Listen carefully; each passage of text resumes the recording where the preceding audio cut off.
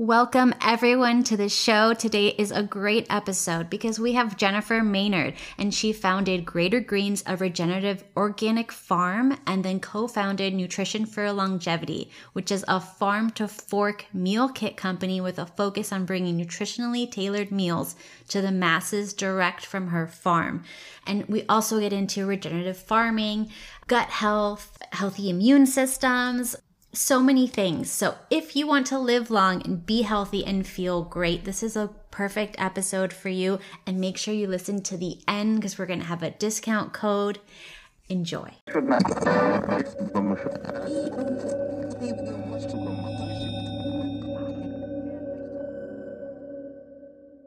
Welcome to the Kat Katibi podcast, your source for all things health, happiness, and beauty.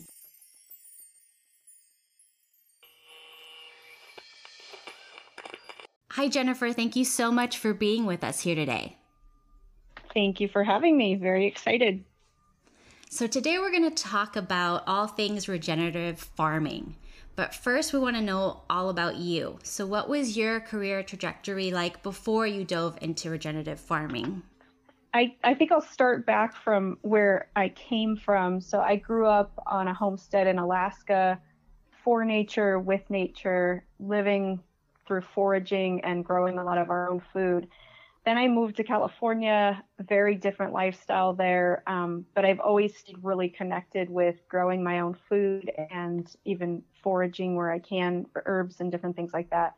So I've done that my entire life. But when I was younger, my uncle died of AIDS, and it was in the 80s where there just wasn't any standard of care, and it really drove my passion towards science and medicine. And I actually worked in the healthcare field for 20 years in the specialty medicine area, trying to create therapies for things like HIV/AIDS, hemophilia, where there's these are really challenging viruses that didn't have a lot of understanding, or genetic disorders and things like that. So I spent about 20 years doing that. I moved into management levels doing that, and then I took a step back a few years ago and just said, I think as an industry, we've made incredible progress with some of the specialty medicine areas, some of the genetic disorders, some of the really acute and challenging illnesses like HIV/AIDS. But when I take a step back and look at chronic illness, I felt like we just have not made as much progress as we should be, especially that we're now realizing that 80% of that can be achieved through lifestyle change and not through an injection or a pill per se. And so I decided to completely shift my career to put more focus on that. And my passion was food as medicine. So I really wanted to do more prevention and intervention with food. And I believe the source of that is how the food is grown. Just if you get it right from the very beginning and then you combine it properly in the meals, I think that's where the golden spot is. And if we look at a lot of chronic illnesses today, we know that they're very much impacted by our diet and by our food. So that's where I shifted. I completely left my career as an executive and bought a farm. So completely shifted. And I started Greater Greens with my husband, which is our regenerative farm. And then we started our meal kit company about a year later called Nutrition for Longevity. And that's just really been my passion. I believe in modern medicine and that there's places for it, but I believe we're too reliant on the pill and the injection, and we're not doing enough with the food side. And for me, there's two pieces of it. There's the environmental aspect that regenerative farming brings, and then there's obviously the human benefit that it brings if you're creating this pure, clean food for people to consume. So that's kind of where I'm at now. It was a big shift and a big change, but I've always grown mainly my family's own food, and I just felt like this is something that I'm really good at. I have the science backing to understand and turn that into something meaningful for people to consume. And I understand enough about biology and soil biology because of my schooling that I just felt this is something that I could really help a lot in this industry and bring it forward, because we're very backwards when it comes to food in the US. We spend the least amount of any country in the world on food, and we spend the most on healthcare. And we're really going in the wrong direction when it comes to chronic illness. Our numbers are shooting through the roof. So I feel like those are very connected. And I feel like that's where we can have a lot of impact if we grow really healthy food. I'm totally on board with you there. We know that our drinking water now is full of scary contaminants. Flint still doesn't have safe water, and the list of places like Flint grows every day in this country. We're also hearing that the soil has been depleted. So why do you think we haven't done anything in the United States to tackle our basic need for safe water and safe food? So I think there's a lot of reasons. Part is if you go back through the history of farming and you look at what's happened over the years, farming was heavily impacted by wars, and heavily impacted by our degradation of the soil. So if you look back, every world war created more movement towards the cities and more of this urbanization shift that we saw. And that created a lot of challenges. Partly, a lot of farmers, their sons or their daughters didn't come back to work on the farm. They moved to the cities because they had been exposed to these other cities. So you had this massive urbanization. And the other thing that happened because of that is most of our settlements in the US, if you go back from the very origin, happened around the most fertile land. So we actually have shifted off of the most fertile land over time. So you already had that effect happening. And then we've been kind of devastating our soil, unfortunately, from like day one. If you look at how a lot of immigrants were brought over to the US, they were given free land to try to recruit, and this was done mainly by our railroad systems, to recruit more people so that there was a need for railroads. So they needed to create supply and demand. So they brought a lot of farmers over and they gave them free land. And unfortunately, we treated it like free land and we overused it. So we've been over tilling, even when we were doing it with horses and mules and different animals, almost from day one. Even they had what they used to call bonanza farming, even in the late 1800s, early 1900s, where they would have like 50 horse-drawn plows lined up. I mean, it's like our modern day agriculture, but way back then with just horses. So we were already starting to deplete the soil so we could produce more produce for this massive urbanization move. And we saw that really hit kind of its epicenter in the 30s, where we saw the Dust Bowl start to happen, and it wiped out a lot of our agriculture land, because by that point, already in the 30s, we had depleted a lot of our soil in our farming areas down to dirt. And that's what created the Dust Bowl. A lot of people don't realize we created that. It was partly drought, but a lot of it was really messing up the ecosystems in our agriculture land, because everything from stripping the land, reducing the organic matter, and we can talk about that in more detail. We started that path, and we started seeing the first heavy effects of it in the 30s. And the result of that, if you look at the New Deal, what came out of the Great Depression, because of true starvation happening in the US at a scale we had not seen before, what came out of that is a lot of policy that subsidized mainly crops that could be turned into really fast food, very cheap food. So you had corn subsidized heavily. You had fortified grains. So grains were subsidized heavily. You had dairy and meat production, so we could get it in mass volumes. So if you look where mass production started to really accelerate, it was out of the New Deal from the Great Depression. And there was this massive fear that people had of starvation. And companies used that to build an entire industry of essentially junk food. If you look at where most of our white bread, our super processed white breads, and our fortified milks and different things, they came out of this necessity to bring cheap food in as quickly as possible to feed America, because there is this massive fear of starvation.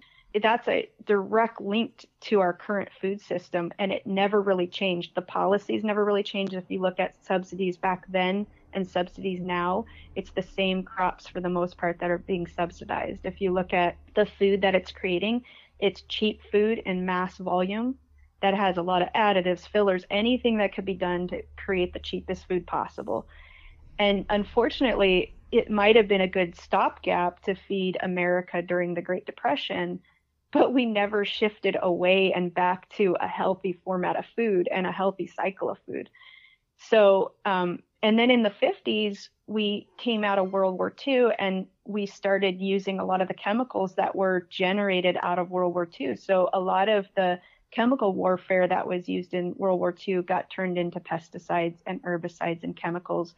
And in the 50s, they called it the Green Revolution. It was the first time they brought in ammonia and nitrogen fertilizers, which were also a byproduct of World War II. And they brought in these herbicides and pesticides and realized this chemicals that were being used to literally kill people, we could actually use to kill pests as well. And that was called the Green Revolution, which I kind of find ironic because it was bringing in a lot of chemicals and a lot of tillage. And that's when agriculture boomed. If you looked, one person could do the work of 4 people before that time. So it looked really efficient. It looked like the solution to feed America for eternity. And it looked cheap. And that's what we focused on. And unfortunately, we never looked at the devastating consequences of adding all these chemicals to our soil and adding tillage mechanization. Even the USDA will agree that mechanization and tillage was probably one of the most destructive things that we ever brought into agriculture, because it literally decimates our soil organic matter, which is like a sponge. When you let it grow, it retains water, so you don't have as many issues with drought. It allows the soil microbiome to thrive because it allows this matrix for a neural network to grow on. It does all these incredible things. It sequesters carbon from the atmosphere. Farming is one of the it's the number one thing we can do to start reversing climate change. It's the lowest cost and the fastest thing that we could do as a world, is shift our agriculture practices. So there's so much that goes into that we're not factoring in. All the focus has been since the 30s on producing cheap food, and we're not looking at the other consequences of it, especially in the US. I 100% agree. I know that was also around the time when they introduced these seed oils, corn oil, soy oil, and that's never been in the human diet before. So then we get all these inflammatory conditions. Yeah. So how is regenerative farming different from traditional farming, or what's done in this country now? Yeah. So one of the biggest things we focus on, and most regenerative farms focus on, is the reduction or complete elimination of tillage. And tillage is obviously when you're taking a till and scraping into the top layers of the soil, usually down to about 6 inches. And what's nice about that for farms, why it was created, was it cleans out your weeds off of your property. It gives you a clean slate to start a new, fresh crop. But what it also does is it breaks up, again, that soil organic matter, and it doesn't allow that sponge, that matrix, to be created, which retains the water and retains the carbon and allows the soil microbiome to thrive. So that's the first thing we do, is we really don't till our soil. Once we cut a bed, we do bed rows because we mainly do vegetable production and some fruit orchard production. And then we do aquaponics farming. But we don't, after we cut those beds, they never move. And what we do is we keep kind of layering on top to build up the soil organic matter. So we use a lot of compost. That's the second component of it. And that's bringing nutrients back into the soil that have been stripped from the previous crop, but also from years of being overly abused. And so compost is essentially old vegetables that can go into the ground, leaf litter, grass clippings, any inputs that you can get that can break down and decompose and add nutrients back into the soil. So unfortunately, with a lot of conventional farming, they're not doing that with organic matter. They're not adding this decomposed matter back. They're just adding chemicals. So you're losing volume. They're losing a lot of volume through erosion as well. A regenerative farm, because of this matrix that we create, loses about 700 times less of their soil through erosion because it stays in place. And so a conventional farm is losing a ton of their soil, and they're not putting stuff back into the land. So we do a lot with no tillage. We do a lot with composting. And then we do a lot with cover cropping. So we use other plants to keep the ground covered year round. So soil is actually very sensitive to UV. A lot of the things that humans are sensitive to, so is soil. So we protect it. We keep a cover on the ground as often as possible. We try to never leave it exposed because it can wind, water, UV light, all of those things can damage soil. So cover crops allow you to keep a root base in the ground, and they continue to build up that soil organic matter and nutrient exchange, and they protect the surface of the land as well. And then we use a lot of perennial hedgerows, and perennials grow deep root bases normally because they're there forever, as long as you take care of them. And they also create pollinator habitats for native species. We have lost in the U.S. about 80% of our insect biomass. So that's, if you look at that from a food system standpoint, a life cycle standpoint, that's pretty catastrophic levels of loss. And what happens on a lot of farms is you have more invasive species starting to outnumber your native species. So we do a lot to build up the native species, and that's our number one combat against pests is native species pests. So we let them kind of wipe out an invasive species of, say, aphids or something else, or flea beetles or something that we don't want on the farm. We'll make sure we have native beetles that will keep those numbers in check so we don't have to use pesticides and insecticides on the farm.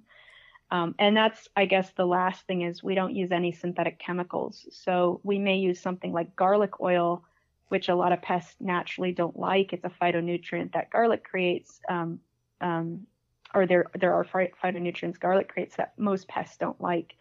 And so we could spray that on a crop that maybe has aphids on it, and it'll deter them from damaging that crop. But we don't use like pyrethrin or other pesticides or insecticides that might bioaccumulate in the soil and impact the good beneficial insects and microbes that we want to thrive.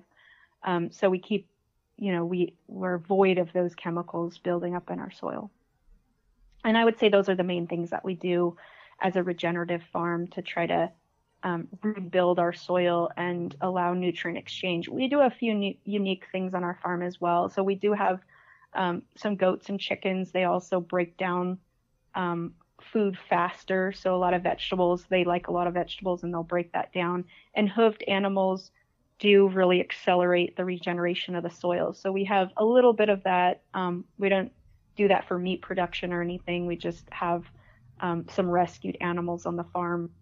And then we really, again, use that all in a combination. And we actually use some of our aquaponics water, also the waste that's generated by the fish, to remineralize our soil. So that's probably one fairly unique thing that our farm does that a lot of other farms don't do, just because there is a depletion pretty much across the board with most farmland. And so we're trying to accelerate that as quickly as possible.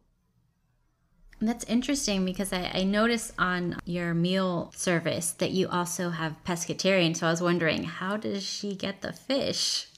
Now I know, aquaponics, very nice. So you you get the fish from that? We actually don't. Okay. We get so we get all of our fish sustainably caught, wild caught fish. We follow the Monterey Bay Aquarium guidelines of fish that's not over fished and has sufficient volumes in the sea to sustain those fish. We do grow tilapia on the farm, but it's not for production of our own meal kits. That fish is mainly to work with the symbiotic system that you have with aquaponics, whereas the fish waste is used for the produce, and the produce then cleans the water and goes back to the fish. So it allows us to have very little use of water. Most of our water loss is actually in the vegetables themselves. And the fish are really part of that system. So we theoretically could harvest those fish for the kits, but it's actually not why they're in the system. Okay, interesting. So what secrets do some regional diets hold that can help us in reducing chronic illness? So what we follow with our diet is the longevity diet for nutrition for longevity. So we focus on the regions of the world where people live the longest, healthiest lives. And that's research that Dr. Longo's done for the last 3 decades. on what is so special about these regions where people live past 100, and they don't just live longer, but they live healthy longer. They're almost void of chronic illness. And obviously, I think everyone is interested in that. How do I live the best part of my life? How do I extend that part where I'm mobile, I have great cognitive ability? So that's what's been researched. And it's really looking at what do those areas have in common that we could break down kind of at a scientific level. And what Dr. Longo realized is these regions have a lot of similarities. They're eating very similar foods. They're eating very similar macronutrients. And there's a few commonalities that I think are really important. And what he did is he took that to a cellular level to understand what's really happening in the cells in these people that are allowing them to really extend or have this incredible longevity.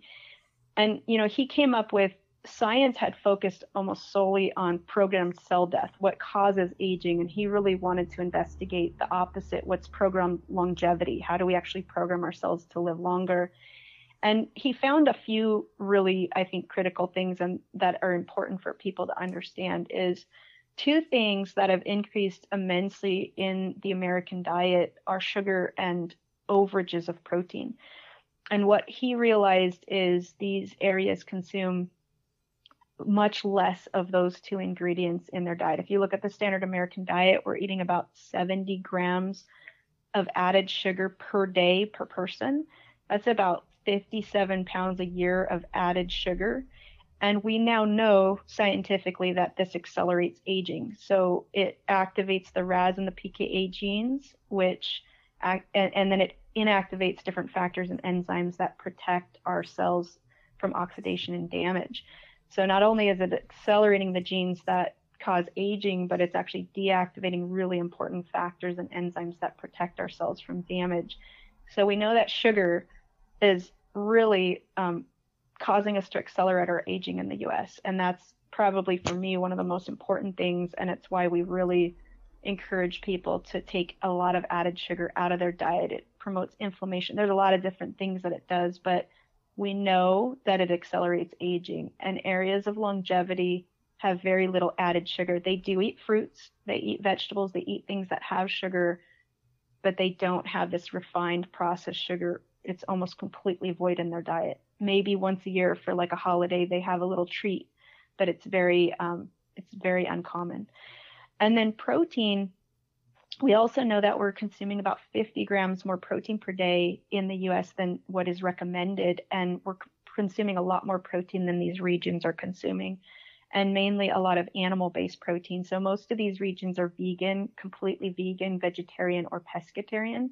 So if they do get protein from non-plants, it's usually always coming from fish. And what's critical here is we also know that protein, especially if we're consuming too much of it, also activates pro-aging genes. So the IGF-1, TOR, and we know that every time we're consuming more protein than is needed, we're activating these genes and accelerating our aging. So those were two of the biggest takeaways that we talk about and we try to promote, is really balancing your protein levels. It's important. I don't want people to think I should stop eating protein. It's a building block for the body. Literally, your DNA is made out of amino acids. So we're not saying that protein's not important, but most people in the US obsess about protein, and they're always worried they're not getting enough protein. And in reality, we're getting too much on average. So those are two big takeaways that I think people just have to be really aware of is, am I consuming too much, especially non-plant-based proteins in my diet? And am I consuming too much refined sugar? And I think we encourage people to do sugar detoxes just to get it out of your system, because it's a very addictive substance. Scientists have said it's 8 times more addictive than cocaine. And I believe that because I've been a sugar addict at times in my life. And it's really hard to break that. But once you do, you actually realize your taste buds completely regenerate every 2 weeks, and you taste food in an entirely different way. These are other benefits other than just the aging piece. We also know that because we consume so much sugar and insulin, we have this dopamine blockage. Our body is actually because we're overdosing it in these, we're trying to regulate our dopamine and down regulate it. And so when people start to take their sugar down, that down regulation changes and shifts, and they actually start getting the normal energy levels and balance in their body from normal foods, and they start to take down that insulin cycle. And we now know insulin, when it overaccumulates in the body, also blocks leptin, which we now know is what tells our body to stop eating, that we're full. So it creates this kind of vicious cycle in the body that promotes aging. It's impacting chronic illness, and it's actually causing obesity. And all of these things we're realizing are fully interconnected. So those are things that we focus on. The other is, the sources of protein. Every one of the regions that was extensively researched consumes a lot of legumes in their diet. So they have a lot of beans and lentils, and that's where they get a good source of protein every single day. Most of them eat a half cup of beans every single day, or legumes.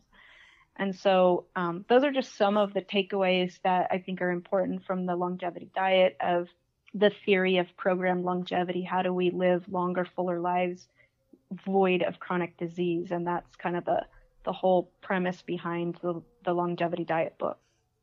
Do you believe in eating in what's in season, what's local, or are you more on the side of find the superfood whenever and wherever it may be?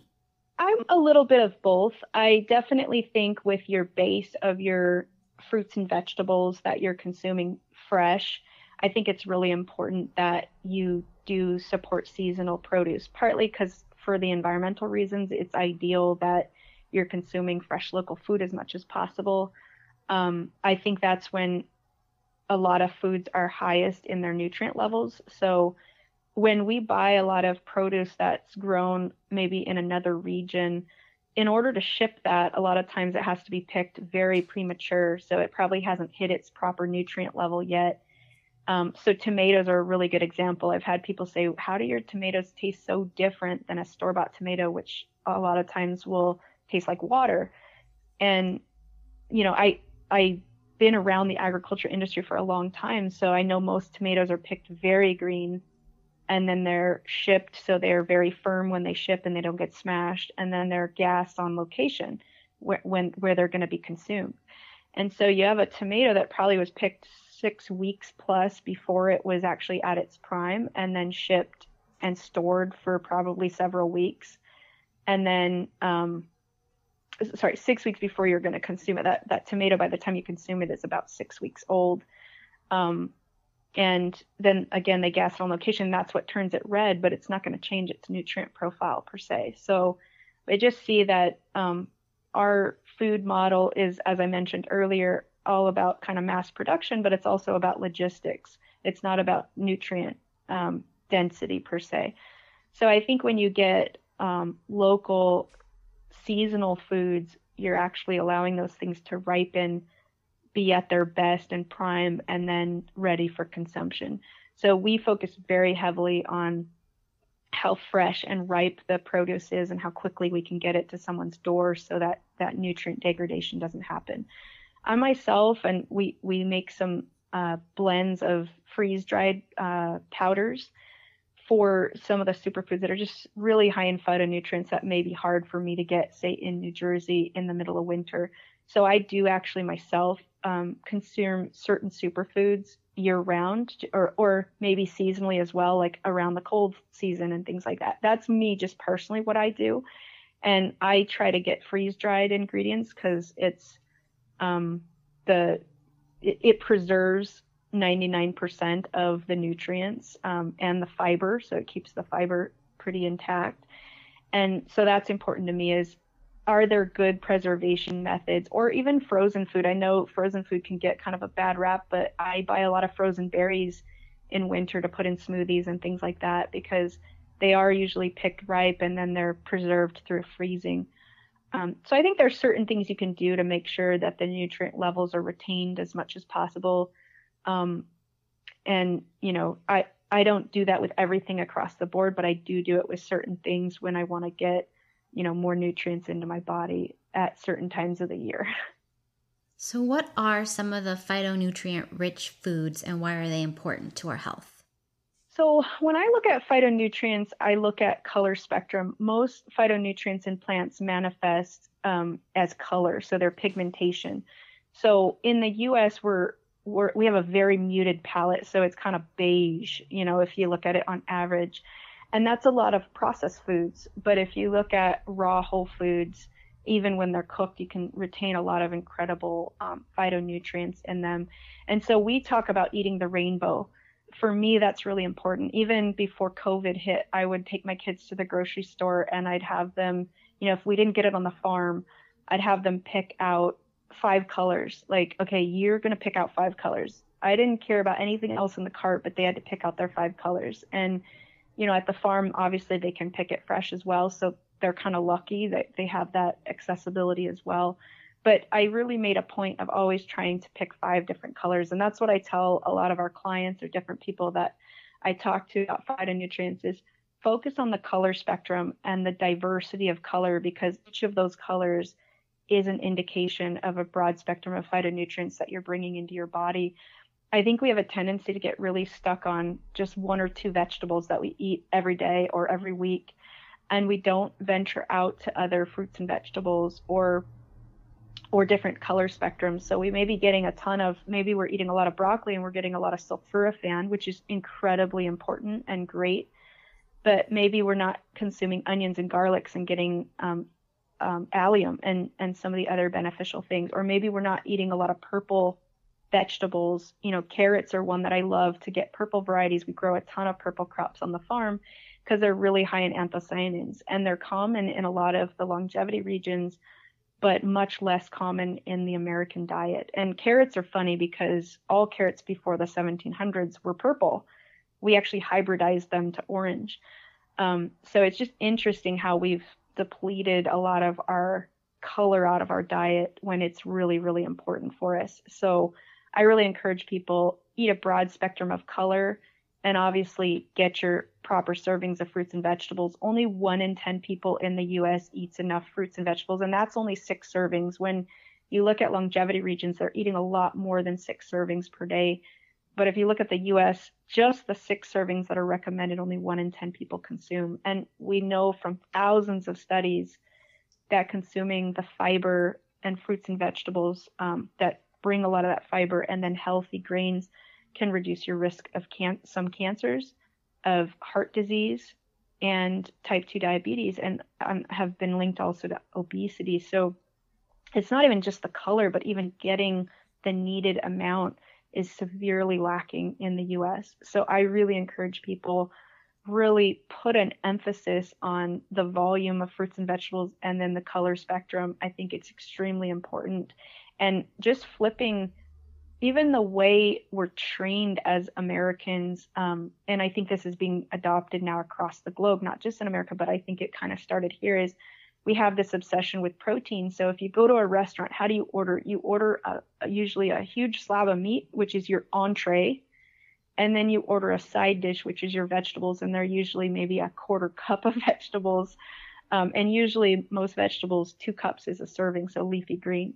So we're way underdoing the vegetables and we're way overdoing the protein. It should really, I tell people, flip that thought process in your head, where your entree is this incredible spread of delicious, diverse vegetables, and then have your protein a really high quality piece of protein. If your preference is meat protein, I encourage people to live a reducitarian lifestyle. I don't push veganism just because I do think it's hard for a lot of people to suddenly shift over. But if you start incorporating more vegetables and start really focusing on high quality protein, then we see people start to really shift. They start to enjoy vegetables more. They start to adventure more with different vegetables, and they start to see their entire diet shift and their preferences shift. How does biodiversity in the soil affect soil health and human health? So, very good question, because I talked about tillage and chemical use and how that can damage our soil microbiome, but I didn't talk too much about the biodiversity piece, which is really important. So a lot of our farms, the average farm in the US grows about 2 crops, and that's because farming is hard, even if you're only growing 1 crop. And it's getting more difficult with a lot of environmental shifts, with climate being just much more volatile. And so growing diverse crops is very challenging, but it's really important because just like the human microbiome, we like diversity of color and we like those phytonutrients that help feed our gut microbiome. The soil microbiome is very similar. So it likes biodiversity to help build soil microbiome biodiversity. If you have monocrops, so one or two crops, which is the typical thing in the US, you're really selecting for very specific microbes. And then you're using a lot of chemicals that is also certain chemicals like herbicides some bacteria just naturally are more resistant to those and others are very susceptible to it. So you start building up also monoculture microbiomes that have much less diversity.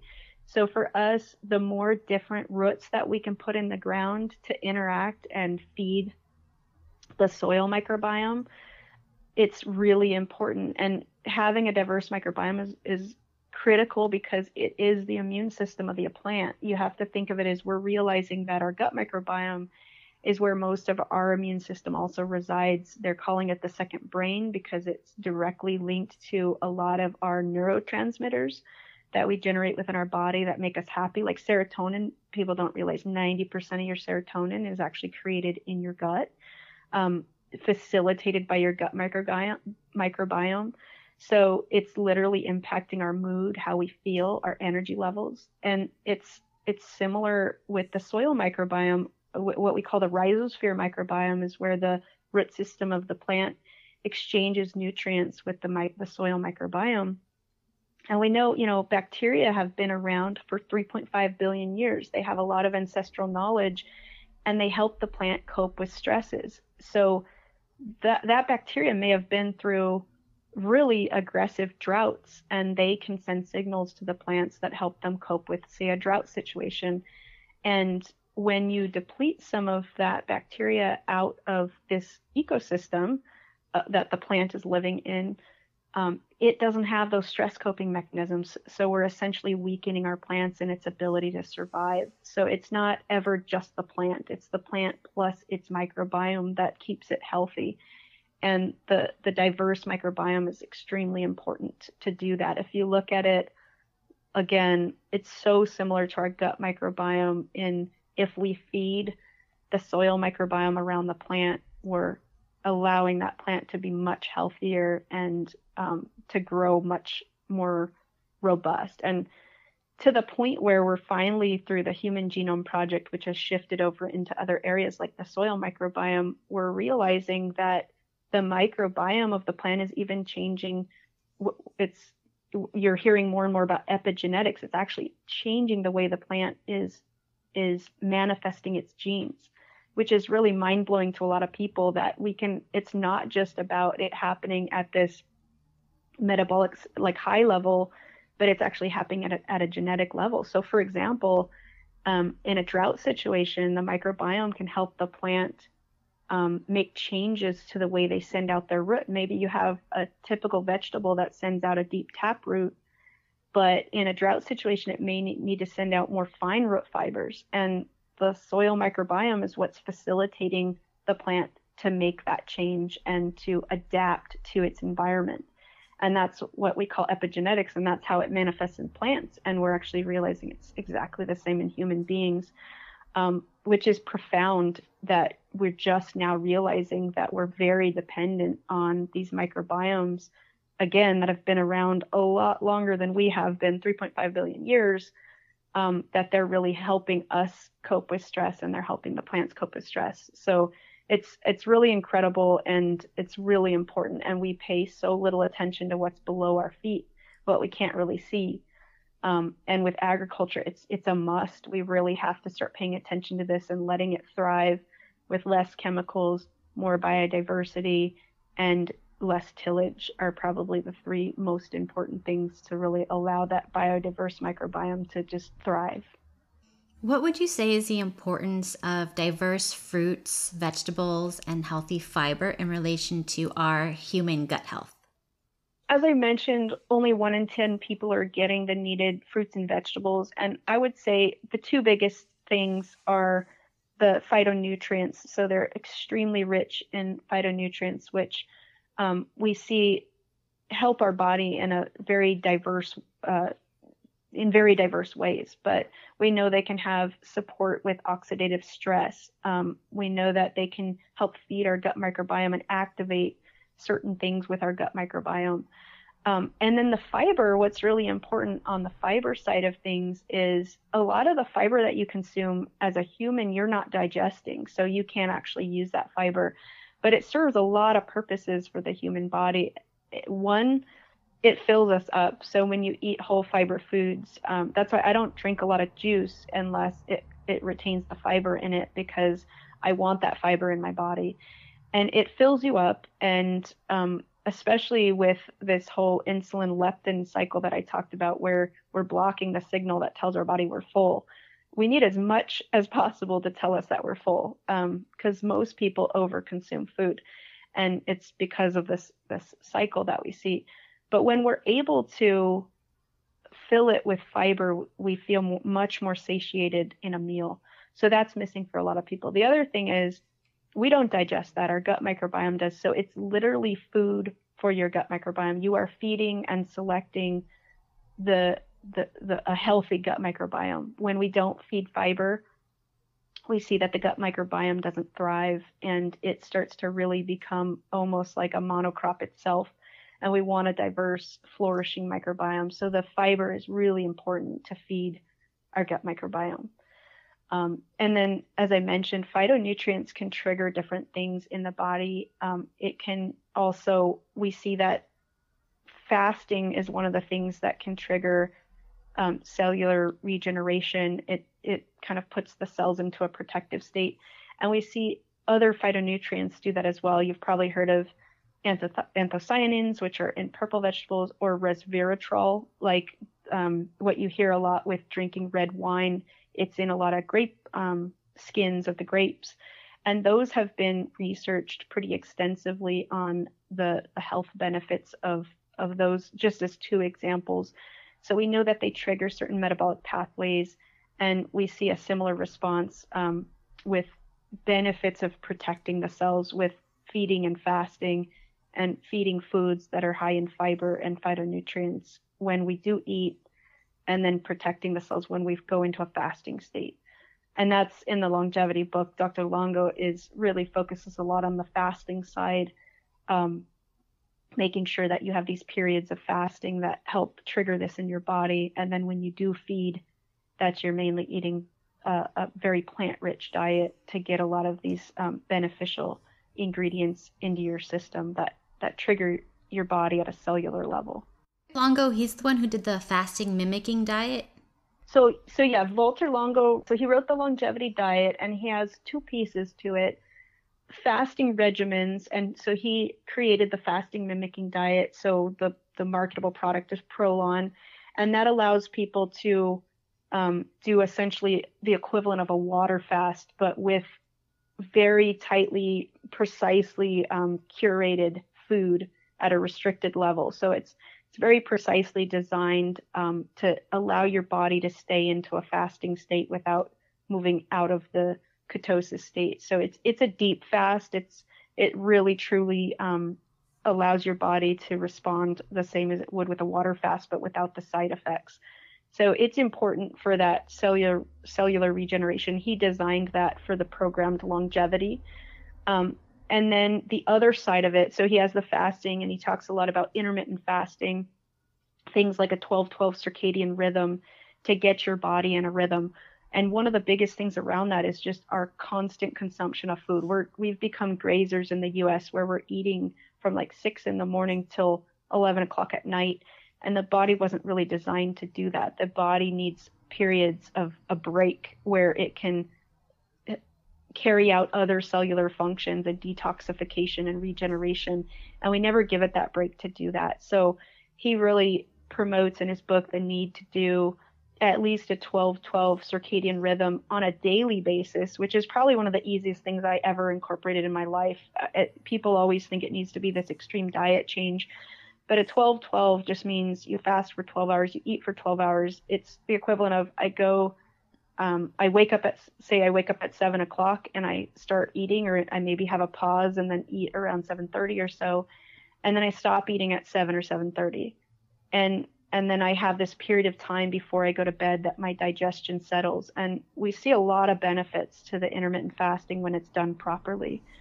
And then the prolonged fasting is more, you do it based on, if you look at a lot of religions and a lot of civilizations that have thrived from a health standpoint, almost all of them incorporated some sort of longer term fasting into their annual regimen. So maybe they do it once or twice a year. I do a prolonged fast 4 times a year just because I feel the difference in my body. And then I do intermittent fasting every day. And so that's the fasting side of it that he focuses on. And then there's the feeding side, which is what my company focuses on, is how do you, when you do eat, how do you make sure you're eating the right foods in the right combination to really optimize your metabolism, the food and the phytonutrients that are going into your body, the fiber and all the things that we know help optimize your health. Yes, I love Prolong. I do that maybe about 4 times a year, the fasting mimicking diet. Yeah.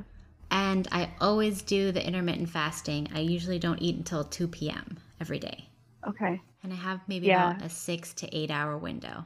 Okay. Wow. Yeah. So, I mean, you're then very experienced and have seen what that can do to get your body into a rhythm. Like for me, I'm a light sleeper. I always have been. My daughter's 5. She's a light sleeper. It just seems to run in the family.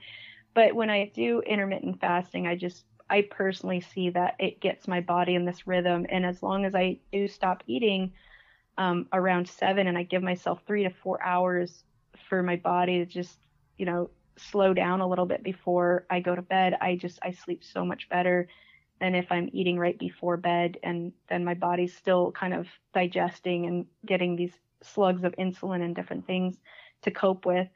So I think that's great. And those are 2 things, like I really personally, like just friends, family, just encourage people, just start with a 12-12, and then as you get more experienced, you can see what your body can handle. But just getting even in that circadian rhythm is just, I think, incredible. So those are some of the things that are kind of takeaways from the longevity regions of the world where people live kind of the longest, healthiest lives, is these very kind of regimented fasting programs. And then these, again, it's not, I think people automatically think this is a diet, it's super restrictive. But if you look at the longevity diet, it's actually not very restrictive. It just has certain macro ratios so you don't overdo that sugar and you don't overdo your protein. Yeah, it's very doable. So I personally know that I cannot eat something like a processed frozen pizza and not crash a few minutes later, or processed food in general. Anything high in sugar bloats me, destroys my gut, makes me a cranky person. So how does the gut health affect our daily lives and influence everything from our immune systems to our mood? As I also mentioned, the gut does create or regulate a lot of our neurotransmitters. So if you're not feeding your gut healthy food, like I'm the same way. Like if I eat, sometimes I will have a weak spot and I'll eat a bowl of ice cream or something. And I don't do it that often because I know better, but sometimes it's just like, I've had a rough day, I deserve this, which I also know better to convince myself of that. But we do it. I think everyone does to some degree. But I literally know when I'm eating it how I'm going to feel afterwards. And I do think when you eat clean regularly, you are hyper aware of that. So you become very sensitized to how you feel food. We have people say a lot, like, your food just feels good. And I said, yeah, because you're letting your body clean out all that junk, and you're letting just whole food plants into your body, and it's doing its job. And so you have a few things happen. One, I would say the biggest one that's happening with most people, if you look at the standard American diet, is we're just consuming a lot of processed foods, which translates into a high insulin spike in the body. And that creates an overage. That's why we have a lot of prediabetes, diabetes, a huge amount of insulin resistance. And we're seeing metabolic disorders just shoot through the roof in the US. And I believe it's absolutely linked to our processed foods. So, because even if it's not just pure refined sugar, it's a lot of processed grains and just highly processed foods that your body, they're almost fully pre-digested. So they hit your body really fast and it almost doesn't know what to do with it. So with insulin, it starts to build up in our body. And then it starts to do things, like I said, block your leptin, which is it's what tells your body, it's the hormone that tells your body to slow down your eating. You've eaten enough food, you can stop eating. So it tells us you're full. And we're turning that off in most cases because we got too much insulin circulating. And only recently did we find out that was blocking leptin, because they knew about leptin. We just didn't know why it's turned off. And now we know it's insulin. And it's a lot of foods that either are already insulin, sugars that really quickly convert into insulin in the body, or different processed carbohydrates that eventually turn into insulin, and they shoot it through the roof. So we see these incredible spikes. And those spikes do things like I said, downregulate our dopamine. So because we're overdoing it, our body is trying to cope with it. And it's like, this is too much. I'm going to downregulate. But then it takes so much to get your energy levels up. So you have to keep doing it. It truly is like a drug addiction with sugar and insulin, where you have to just keep consuming it to get any sort of dopamine response, just to feel normal.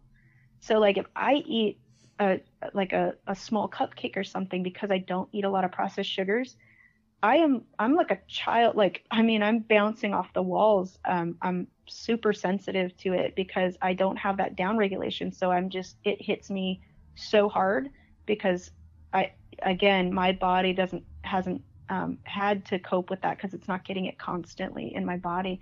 And then things like serotonin, when you're feeding your gut microbiome fiber, you're actually feeding it. It's regulating your neurotransmitters. Serotonin is what makes you happy. 90% of it's coming out of your gut. It's helping you feel that natural stimulation of, I feel good. I can go for a walk. I can get through the day. Whereas if you're feeding it junk food, it's actually, you're seeing the reverse. You're seeing this kind of crash that you feel, or this food coma that a lot of people feel after they eat unhealthy foods. And it's because it's creating these cycles in your system that are blocking important neurotransmitters that are supposed to trigger your body to get moving. Instead, we're blocking those things, and it's telling you to go sit on the couch. And so it's really contributing a lot to not just inactivity, which we see a lot of negative consequences of, but it's also contributing to weight gain and obesity, because we're not moving as much and we're blocking these really important hormones that are telling us you've eaten enough food, you're not hungry, you don't need to eat in 5 minutes. So I kind of call it the vicious cycle, because it's literally just telling us eat more of the same junk, and you're constantly just feeding it. Mm-hmm. And we've all been there. How are plants and humans interconnected? And how have we lost this connection? And what effect has it had on our bodies?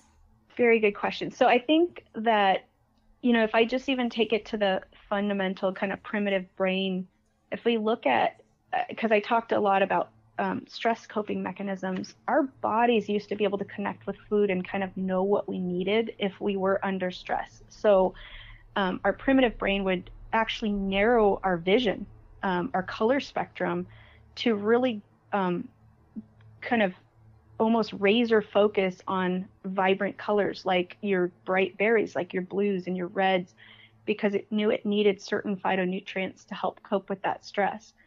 We now know we're so disconnected with food, we've lost that ability to connect with what the body needs.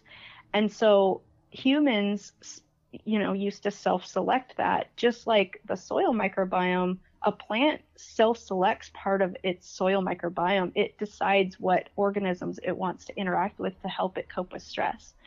So it's actually pretty incredible that we've disconnected that for the plants by kind of decimating the soil microbiome, and we've disconnected that for ourselves through our food system. And if you think, we trick ourselves in a lot of ways. We have artificial colors, artificial flavors, artificial sweeteners.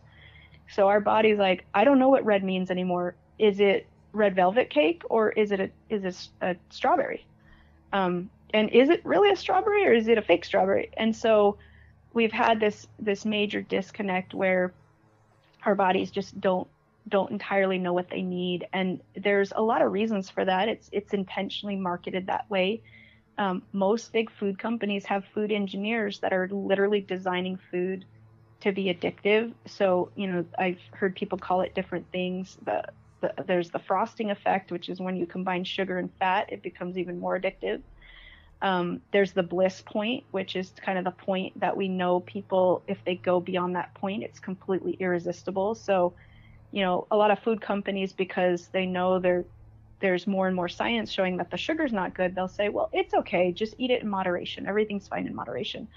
But they're literally designing the food to ensure you can't eat it in moderation. So someone's not just going to eat 3 cookies, they're going to eat a whole sleeve of cookies, or maybe the whole bag of cookies or box of cookies. So we see that these responses that the body naturally had before, where it would literally trigger us to eat certain foods, we've now tricked it to where our primitive brain is working against us. It's now telling us we're literally starving. You need to eat as much as you can. And we've cut off the things that tell it to turn that off. Like, you've had enough now. So our primitive brain that used to help us used to say, these are the types of foods you need. And we had a lot of fasting. It was, if you look at hunters gatherers, you had periods of fasting and you had periods of feeding, so the body could cope with it. Now it's just constant feeding, and it's feeding on the wrong things. So our primitive brain severely works against us now, because it's telling us you need to forage, you need to feed right now because this is available to you. And again, we're missing the trigger to turn it off, and then we're not doing the fasting side of things to bring that back into balance. So it's just, it's really tricky for us. And that's why I encourage people, until they can start reconnecting with food. So even plants have even an air microbiome. If you even, like, I've had a lot of people say they love gardening because they just feel really good when they're interacting with the soil and the plants, even before they eat it. And so there's certain smells, there's things that even when you connect with food and you allow your body to actually take a pause and connect with the food, it already starts the predigestion process of your body. So you're starting your salivary glands, your body's starting to create enzymes to already start to digest that food even before it hits your body. And we eat so fast, and we've masked so many of those smells and flavors that, again, we're not triggering predigestion either. So we eat food so fast, we never even allow those signals to happen that you're kind of priming your body for food. And then we eat so fast, it can take almost 20 minutes for a carbohydrate to register in your body that you've eaten it. And a lot of people are done with their meal within 20 minutes. So not only are you blocking the leptin, but you're not even letting the signals make it there, even if they're not blocked. So there's a lot of importance of, we talk about mindfulness of food. I try to always, it's great if you're cooking your food or you're heating your food and you allow yourself to just smell the aromas, give yourself a moment, and allow yourself to connect with what you're going to put in your body, and just be much more conscious about it, because there's things subconsciously happening when you just take a pause. That's such an important point, and I feel so many of us have problems with stomach acid. It'll get produced later, so then we get the reflux, not at the right time because we didn't have the smell and all the triggers to start producing it. Yeah, absolutely. And with plants having an air microbiome and a soil microbiome, also with us being so distanced and the food being so processed, we're not connecting with their microbiome anymore. Even though my main farm is only 5 minutes from my house, I still have a garden. And that's just because I want my kids to be part of the process of growing food. I tell everyone, even if you can't have a farm, because probably not everyone's going to have a farm, it's a lot of work. But if you can just even grow an herb on your windowsill, like I tell people, grow microgreens. They're incredible. They grow fast. Your kids can cut them with scissors and eat them. But anything to just connect with a plant at that level, it's very therapeutic, but also you're connecting with those smells and senses and touching it and touching the soil. And I just think there's a lot that we don't know yet even. I'm not even going to say that we know everything of that connection. But again, most people you talk to find complete joy in interacting with the part of even planting a seed nurturing a plant and then consuming that plant, and they just feel this deep connectedness. And I think we're just starting to learn about the soil microbiome and the effect it has. And hopefully we start regenerating our soil fast enough that we're not just eliminating a lot of species before we even understand them. I mean, there's more microbes in a teaspoon of soil than there are people on this planet, and we know about 1% of it. So there's so much more that we need to understand about the interaction of these incredible organisms that have been around for billions of years longer than we have. There's got to be things that they're doing right and that they can help us with as even a species. So I think that interconnectedness is so important. I think we're just starting to scratch the surface in our understanding of that. Every time we make a breakthrough, it's extremely profound on the health consequences or benefits of that, like epigenetics, which is a fairly new field. And we're starting to understand that plants and different things that we put in our body actually impact us, not just at that, oh, I'm digesting food, I'm consuming food, but it's actually changing our genetics. I think people have to really, really think about that, because it's pretty amazing if we think we're not just given this set of genes and we're stuck with them. There's a lot we can do with food and lifestyle to really affect our health. It's not just this either I got good bads or I got or I got good genes, I got bad genes. It's really, this is the genes that I have. This is the set of cards I was dealt, and how can I make the most out of that, even if I have certain vulnerabilities? Like, I know in my family, we have issues with heart health. So what am I doing to feed my body to shift that and to minimize the effect that it could have on my body long term? And so that's another thing I think people really have to think about is, even if you have a lineage of things in your family, can you be the one that breaks that? Can you be the one that shifts it with lifestyle changes? So a lot of my audience, they're women, they have female hormonal imbalances, things like that. So how can eating foods that were grown in a natural state reduce our healthcare costs and tackle things like chronic illness? So I think, as I mentioned, a lot of hormones and neurotransmitters associated are very much being linked to the gut microbiome. So I work actually with, there's some gynecologists that actually focus heavily on food to help a lot of their women through different hormonal imbalances, because we know food can have a dramatic impact on our hormone balances. And I think for women, we go through a lot of cycles in our life, whether you've had children or not had children. And you can see from woman to woman, it can be very different, your experience. Some people can have early onset menopause really early on in their life and can have a lot of challenges with it.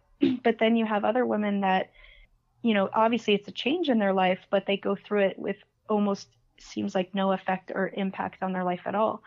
I mean, obviously it's an impact, but they seem to just roll with it and not, have much of an impact on their lifestyle. And so I think food becomes a really important part of facilitating that. It's not just food, it's other aspects. Are you getting good sleep?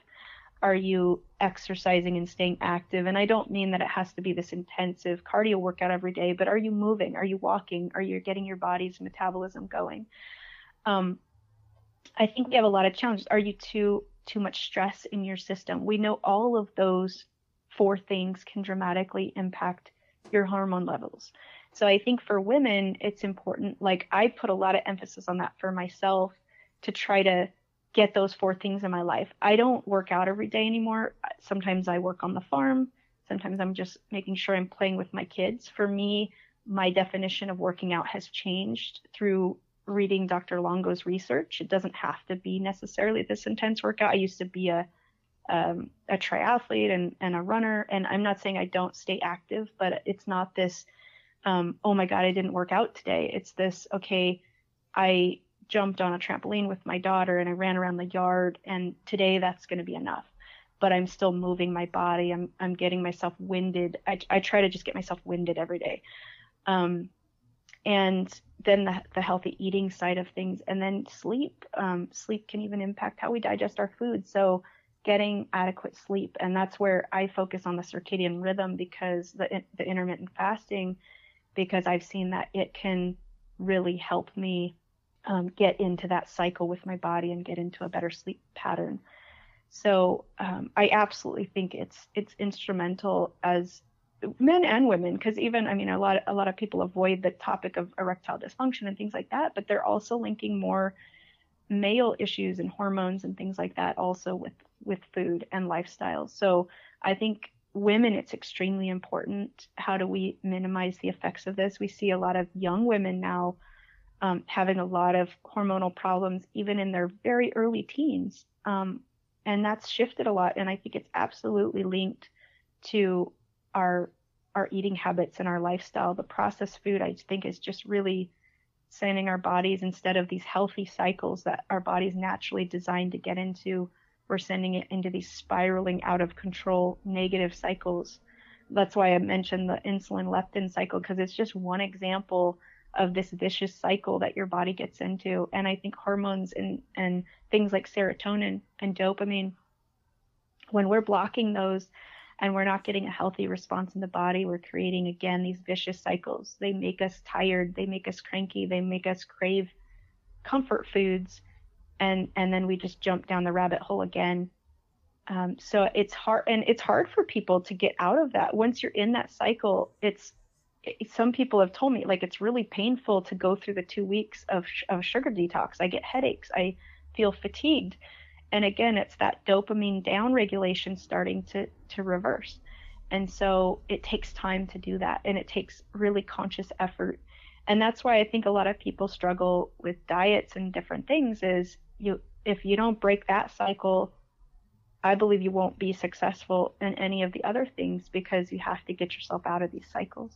And I think for women, there's the hormonal cycles as well that we just get into with not properly feeding our gut microbiome fiber and whole fruits and vegetables on a daily basis.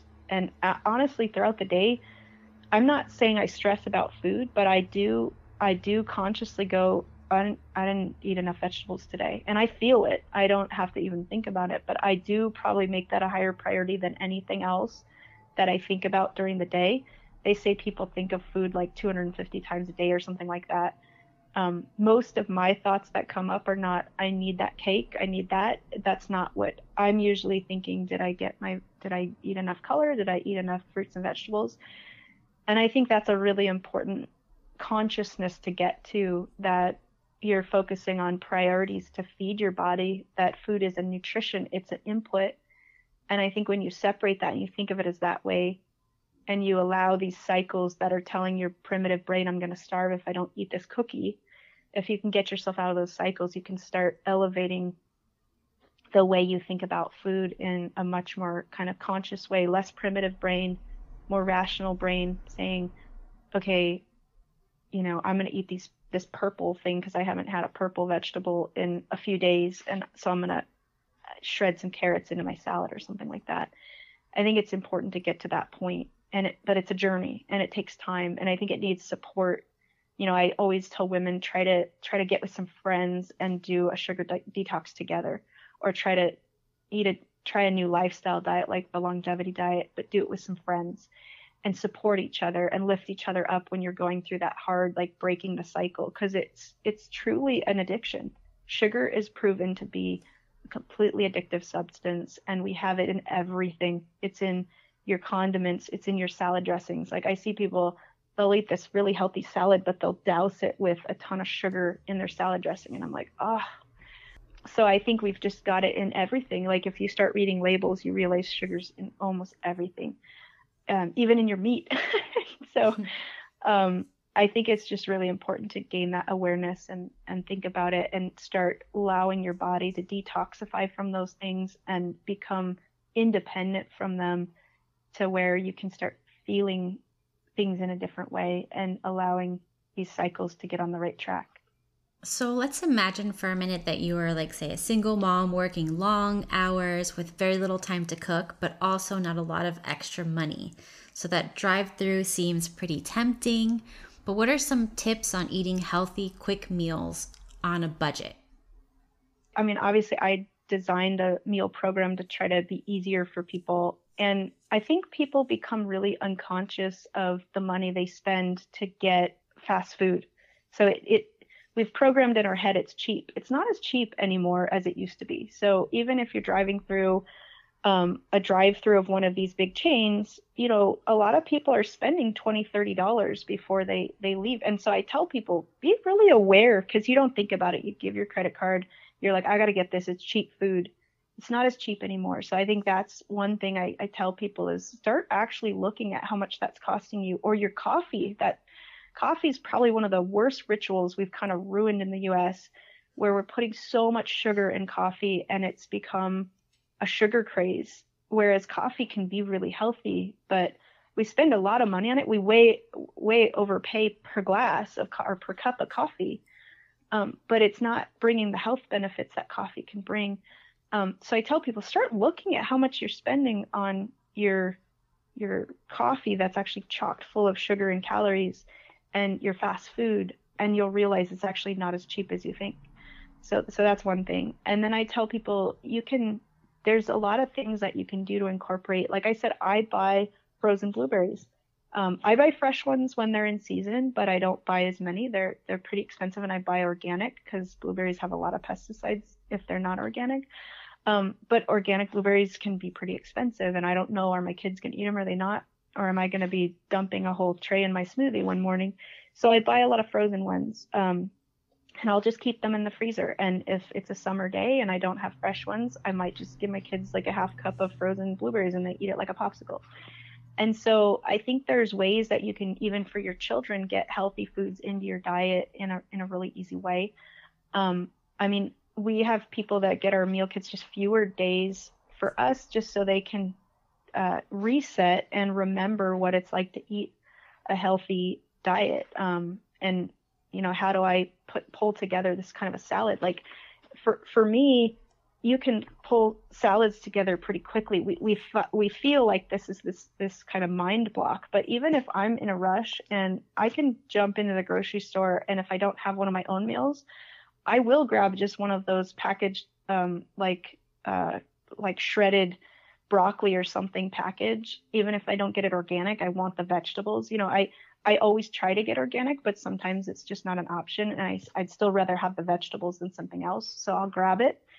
And then I don't usually buy packaged dressing. I know it's fast, but I'll just make sure that I either make my own dressing and have it on hand, or I'll use olive oil and vinegar, because a lot of stuff we ruin with really unhealthy dressings. And dressings are one of the cheapest thing you could ever make. And fresh dressing, I try to make dressing once a week. And it's incredible. Fresh dressing is like nothing you've ever had. You don't need the sugar. You don't need all the salt. There's just wonderful recipes that you can find online.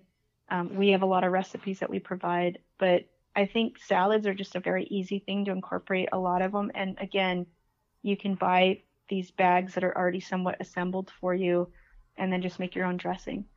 And smoothies are an easy way. I don't drink a lot of juice just because I like to keep the fiber in, but smoothies are a great way. You can get fruits and vegetables in the morning right off the get-go. So smoothies are kind of a ritual with me. I add our plant-based protein powder, which has got a lot of phytonutrients and superfoods in it, and it's not an overdose of protein. It's a really mild amount of protein. And then I add fruits and vegetables. And that's a fairly inexpensive breakfast, and you can even freeze it in cups ahead of time and throw it in a blender. Or for me, it takes me maybe 5 minutes in the morning to make that. So I think there's things, and we have on our website lots of smoothie recipes, but I think that's a quick thing that people can do, and you're still consuming whole plant-based food. You can still even smell it. Like, I love making blueberry and banana smoothies and things because I love those two fruits, and I can smell them and drink them and taste them, and I really enjoy it. So those are some tricks I personally use, is smoothies in the breakfast. If I'm on the go, I try to stop and take a pause and eat, but it's not, I mean, I'm practical as well. And sometimes I'm rushing out the door and my daughter doesn't want to, cooperate. So I'm putting my focus on that rather than making a elaborate breakfast. So sometimes I just do that really quickly. And then I try to always, I would say a rule for me is always have fruits and vegetables out on my table. Some of the healthiest people I know, almost all of them have that in common, is they always keep colorful things on their table for them and their kids to snack on, so they don't have all the chips and everything out there. But that becomes then the first choice. Like, that's always the first thing. My daughter sometimes will come up and be like, "Can I have a cookie?" And I'll be like, "How about you eat these carrots first?" And she'll be like, "Okay, fine." And then she just disappears and doesn't ask for the cookies again, because then she's eaten that. So I try to always make fruits and vegetables the first choice. And if you look at the cost of most fruits and vegetables, even organic, like buying a bag of carrots, they're actually pretty cheap. I just really challenge people to really put it on paper. Look at if you bought fruits and vegetables. Yes, it's more volume than a slab of meat. But if you put the fruits and vegetables down and you pick and choose which ones you maybe buy frozen, or this one or that one you don't buy organic, because there are certain vegetables. I have somewhere in our site, there's a blog that I did on what they call there's the dirty dozen and there's the clean 15. So there's about 15 fruits and vegetables that have almost no pesticide residue, even conventionally farmed. So those ones, I tell people, focus on those. They have very little pesticides on them. So you could buy those non-organic and then focus your organic ones on the ones that we know are really, really high in pesticides. And that's how I shop as well. So I do prefer organic when I can get it, but again, there are ways that you can still save, and a lot of fruits and vegetables are very low cost. Like legumes are a perfect example. In longevity regions, they eat about a half a cup of legumes a day. They're very filling, they're very satiating. They have great sources of fiber that trigger your body in a different way, or protein, and they trigger it in a different way than most animal-based proteins. And so we really encourage people to consume beans. And beans, I mean, you can buy organic beans for less than $1 a can. And so I think that's, to me, I personally believe there's a lot of myth behind that. And maybe it's not quite as fast as grabbing something at the drive-through, but I think with actually minimal effort, you can still prepare a lot of stuff very quickly. So we always encourage people have a plan. Usually when your cravings hit, if you have a plan, you can be really successful combating that. If you don't have a plan, you're going to be likely in a drive-through, and then you're going to be beating yourself up after it. And that's what I see. We have some lifestyle programs where we do a lot of cognitive behavior therapy for people, and just teaching and educating them how their brain works with food and how they can have a plan and they can really cut that off before it hits them. And so I know not everyone's into meal kitting, like prepping food in advance, but even prepping your lunches and your snacks, even if you don't do it for breakfast and you do a quick smoothie or something like that, but you prep your lunches. Lunches can be the big determinant of the day. If you break your routine at lunch, you're probably like, well, I already screwed up my day, so I'm going to eat pizza for dinner. Whereas if you nail your lunch, it kind of sets the stage for, I think, the rest of the day. So I try to get at least a smoothie in the morning, or a fast bar, or some sort of healthy nutrition that I get in the morning. My breakfasts usually aren't huge. It's just my style. Breakfast, a lot of people say, should be actually your biggest meal, but for me, it's just not practical. So then I try to have a really good lunch. If I hit my lunch right, it sets the rest of the day for me. And usually then I'm like, I had a great lunch. I want to continue that for dinner. So I really tell people, plan your lunch more than anything. Just have a plan, and it doesn't have to cost a lot.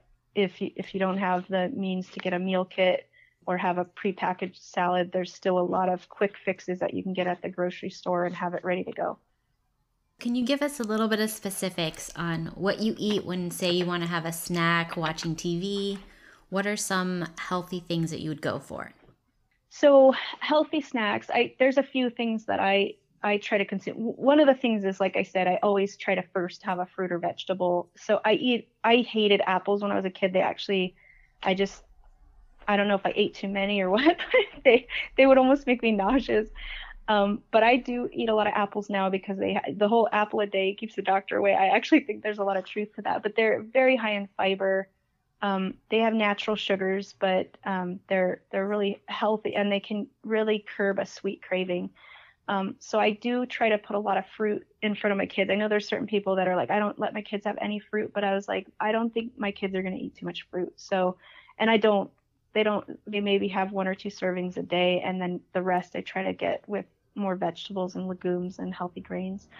So I do try to do that as a first option is fruits and vegetables. And then sometimes I'll do popcorn and with the popcorn, it may be something like, I used to hate it when my mom did this when I was a kid, but like I put brewer's yeast as the flavoring. It gives it kind of a cheesy flavor. So I try to make it healthy. It's not chalked up with a ton of butter and stuff. And it can be very, very filling. And then I eat a lot of nuts. Well, I wouldn't say a lot in one sitting, but I try to have nuts available as well. And especially combining those with the fruit, having a fat with the fruit also can be beneficial. So I do eat a few bars that are low in sugar and have no added refined sugars in them and have nuts. So I do sometimes have granola bars and things. Well, I call them granola bars, but they're basically healthy bars around the house. I do eat things like fast bars because I think having healthy nuts is really important. And I make energy bites. We actually are launching some within our company of ones that I make. I make those for my kids. They're just healthy, basically blends of oats, nuts, and dried fruits. And those are something that I think is, again, the fresh fruit and vegetables would be my first line of defense. And then minimally processed snacks. And I don't snack a lot. I actually try not to snack. I really try to eat most of my food within windows, but I know if I didn't eat a great lunch, that if I don't eat something at like 3 o'clock, my dinner is going to be a disaster. I know myself enough to do that. And so then having something like an energy bite is going to curb my craving and it's going to keep me on track to have then a healthy dinner because then I'm not hungry and craving junk food. So I've learned my limitations and where a snack for me is a good thing versus if I had a really good lunch, I usually don't need a snack. And I try actually, one of my rules is actually I try not to eat while I'm watching TV because they've actually shown psychologically you eat a lot more because you kind of mindlessly eat when you're watching TV. So I actually try not to snack as much when I'm eating, when I'm watching TV. Sometimes we'll do like a movie night with my family and I let my kids pick out a snack and even sometimes a little bit of a treat.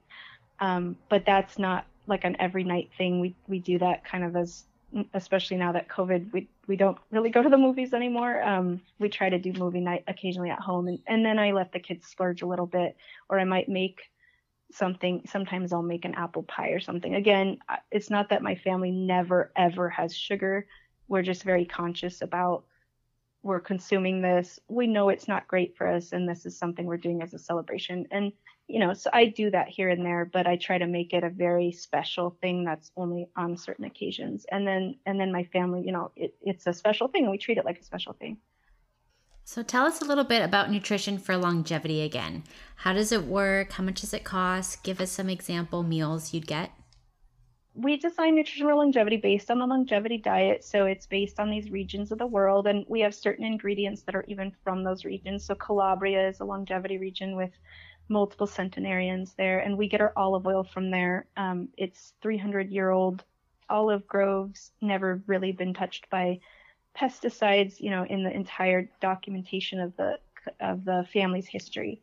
And so we try to really, when we procure an ingredient, we try to get really special ingredients. Our coffee it's tested for toxins. It has 0 pesticides. It's regeneratively farmed. So we have certain ingredients that I would say are pretty special.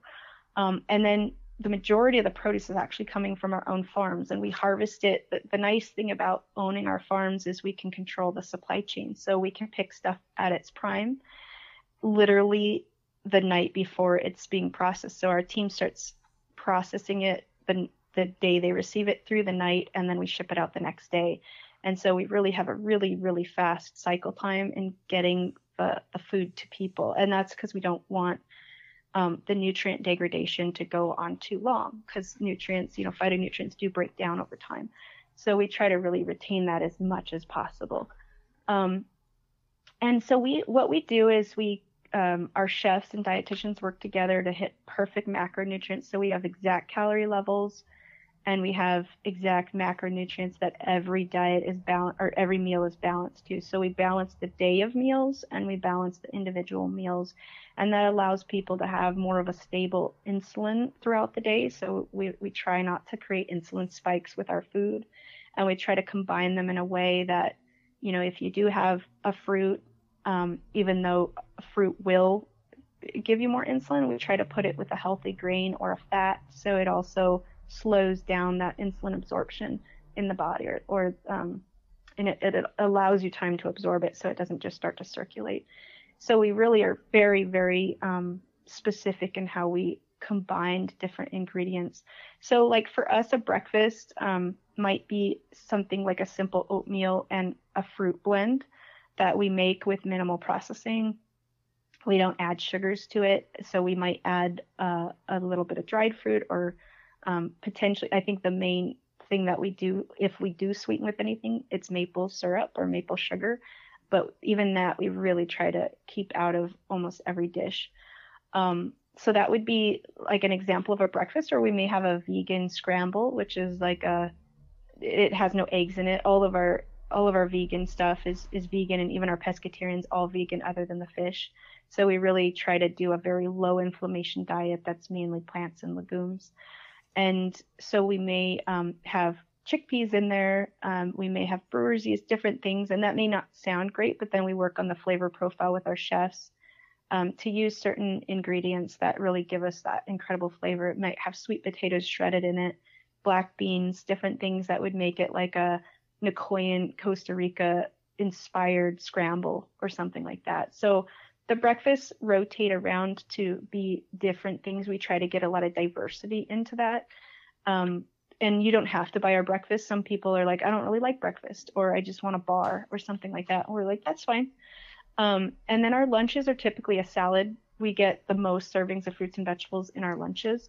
And they're either a salad with leafy greens that we grow on our farm, and then they'll usually have other components like maybe some legumes. Maybe they'll have like just one yesterday that the team was making had chickpeas, lentils, radishes, carrots, lettuce, kale, and then a house-made dressing.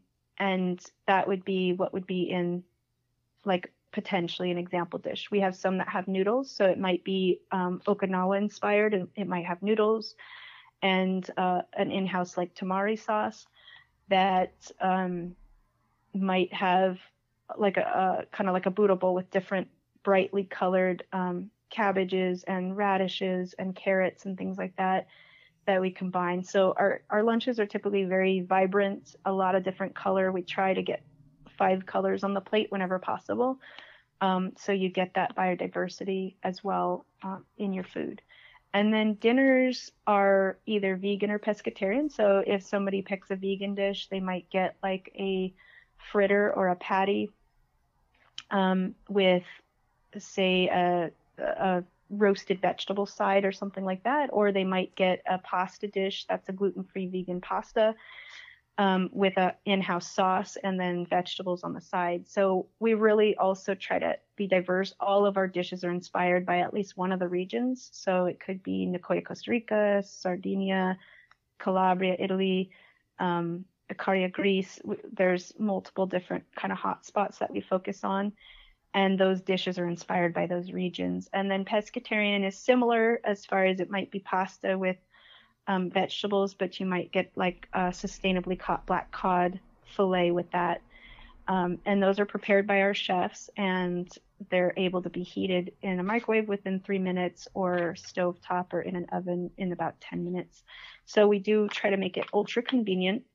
Our average price of our dishes, it depends on how many you buy without discount, range from $10 to $12.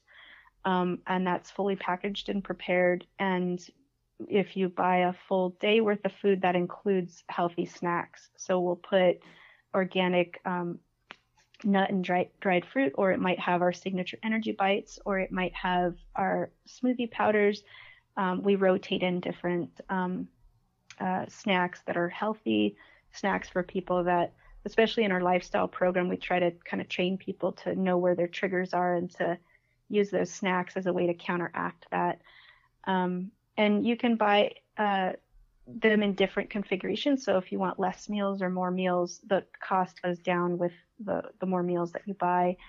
And then we also sell just even produce boxes for people that just want clean produce. And those are our seasonal produce that we're growing on the farm. Or sometimes we contract with local farms. Like, for example, our orchards aren't fully in production yet. So we might buy apples from an organic orchard, down the road from our farm. But that's farm fresh produce that we put in the boxes. And those, oh gosh, I think those are $75, and that depends also on, we cover the shipping, so all of our stuff is free shipping. And that's basically a pretty large produce box for a full family. And we are going to offer rotations where it's not a weekly subscription, but every other week, for people that's just a lot of produce.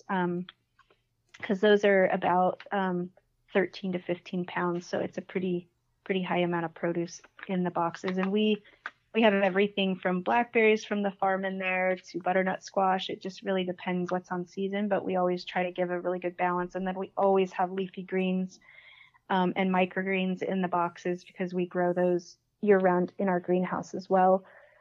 So we try to get a lot of leafy greens out to our population so they can get those into their diet. So yeah, those are the main things. And then we sell a la carte, our olive oil, our coffee. We're launching in about a month our Boost blends, which are our clean plant-based protein powders that are freeze-dried whole fruits and vegetables. So it has a really high fiber content. We actually add a little bit of fiber just because most people are not getting enough fiber. So it helps people with regularity as well. And it's fully designed to feed the gut microbiome. And then we have chocolate in our meal kits too, a really good raw dark chocolate. And we're going to be launching that in about a month as well, as a standalone item because people always ask for more chocolate. So those are just some of the things that we offer. The best place to find us is nutritionforlongevity.com. And we have a blog. You can sign up for emails where we give a lot of recipes and just guidance and education because, obviously we're a company. So there is the revenue piece, but more than anything, we really want to educate people so people can ask for the book. We actually ship the book if people are interested in their box for free. We really encourage people to just get educated about clean food and healthy eating and fasting. So they can just really take control of their health and their life as much as possible because there's so much they're saying now. I think we used to believe 80% was out of our control, just the cards that we were dealt with our genetics. And we're realizing it's the reverse. We really control about 80% of it, unless you're born with a very, specific genetic disorder or something like that. For the majority of us, we really can have a heavy impact on that with our food choices and our lifestyle choices. So we just really like to get the word out there and educate people, even if they don't buy our products. That's something that we want to be able to offer. Okay, so tell us a little bit about how they can work with dietitians. Yeah, so one of the things that's really important to us is the education piece because there's just so much misinformation out there about food. So we have registered dietitians on our team that help design the diet based on the longevity diet macros and philosophy and science. But they do the day-to-day development with our chefs. And the other thing that they provide is free consultations. So anyone that's interested can book a free consultation even before they purchase the meal kits. And then also if you are, for example, you don't know what the best meal kit is for you or what the right calorie range is, they can definitely walk you through that. They provide recipes. There's a lot of different guidance and support that they can provide. So that is a service that we believe is really important just to help with the education and just help answer any questions and make this a really personalized experience for people. So definitely something I'd encourage people to take advantage of if they have any questions about their diet or nutrition, because I think dietitians can really help people out a lot with that information. Well, it sounds wonderful. Do we get a discount code? You do, yes. So definitely I'll have my team provide your group a discount code. And like I said, if anyone wants the book, they can reach out and we can add that to their order, because I think it's a fascinating book. What I love about it is Dr. Longo is really a purist with his science. He really wants to prove why these things are so beneficial, and then build on that and create, make these things available in as convenient of a way as we can. So I think it's just great to see that science, and he goes much more in depth into different chronic illnesses than obviously I did. But I just think it'll be fascinating for people to read that and to just hear it from his perspective. And so definitely we will get you that code. Thank you so much for your time. This was so informative, and I'm going to put everything in the show notes and the corresponding blog post. So thank you so much, and I look forward to trying one of your boxes. Thank you so much, and thanks for having me on, and to your audience for taking the time to listen. Thank you for listening to the episode. If you made it this far, I'm sure you found some benefit to the hard work that I put into the show. Show your support by subscribing to the podcast. Leave me a voicemail question or email me at thehealthfulgypsy@gmail.com. I would love to hear from you. Be sure to join the Facebook group. You can find all that information in the show notes and my website, katkatibi.com. This podcast is for informational merrymakings and metaphysical purposes only. Statements and views are not medical advice. This podcast, including Kakatibi, disclaim any adverse effects by the use of information you may have heard. Opinions of guests are totally their own. This podcast does not endorse statements made by guests. This podcast does not make any representations or warranties about guest qualifications, credibilities, or sanity. Individuals may have a direct or indirect financial interest in products or services referred to on the podcast. If you think you have a medical problem, consult with a licensed medical physician, not just the spirit of your ancestors while on ayahuasca.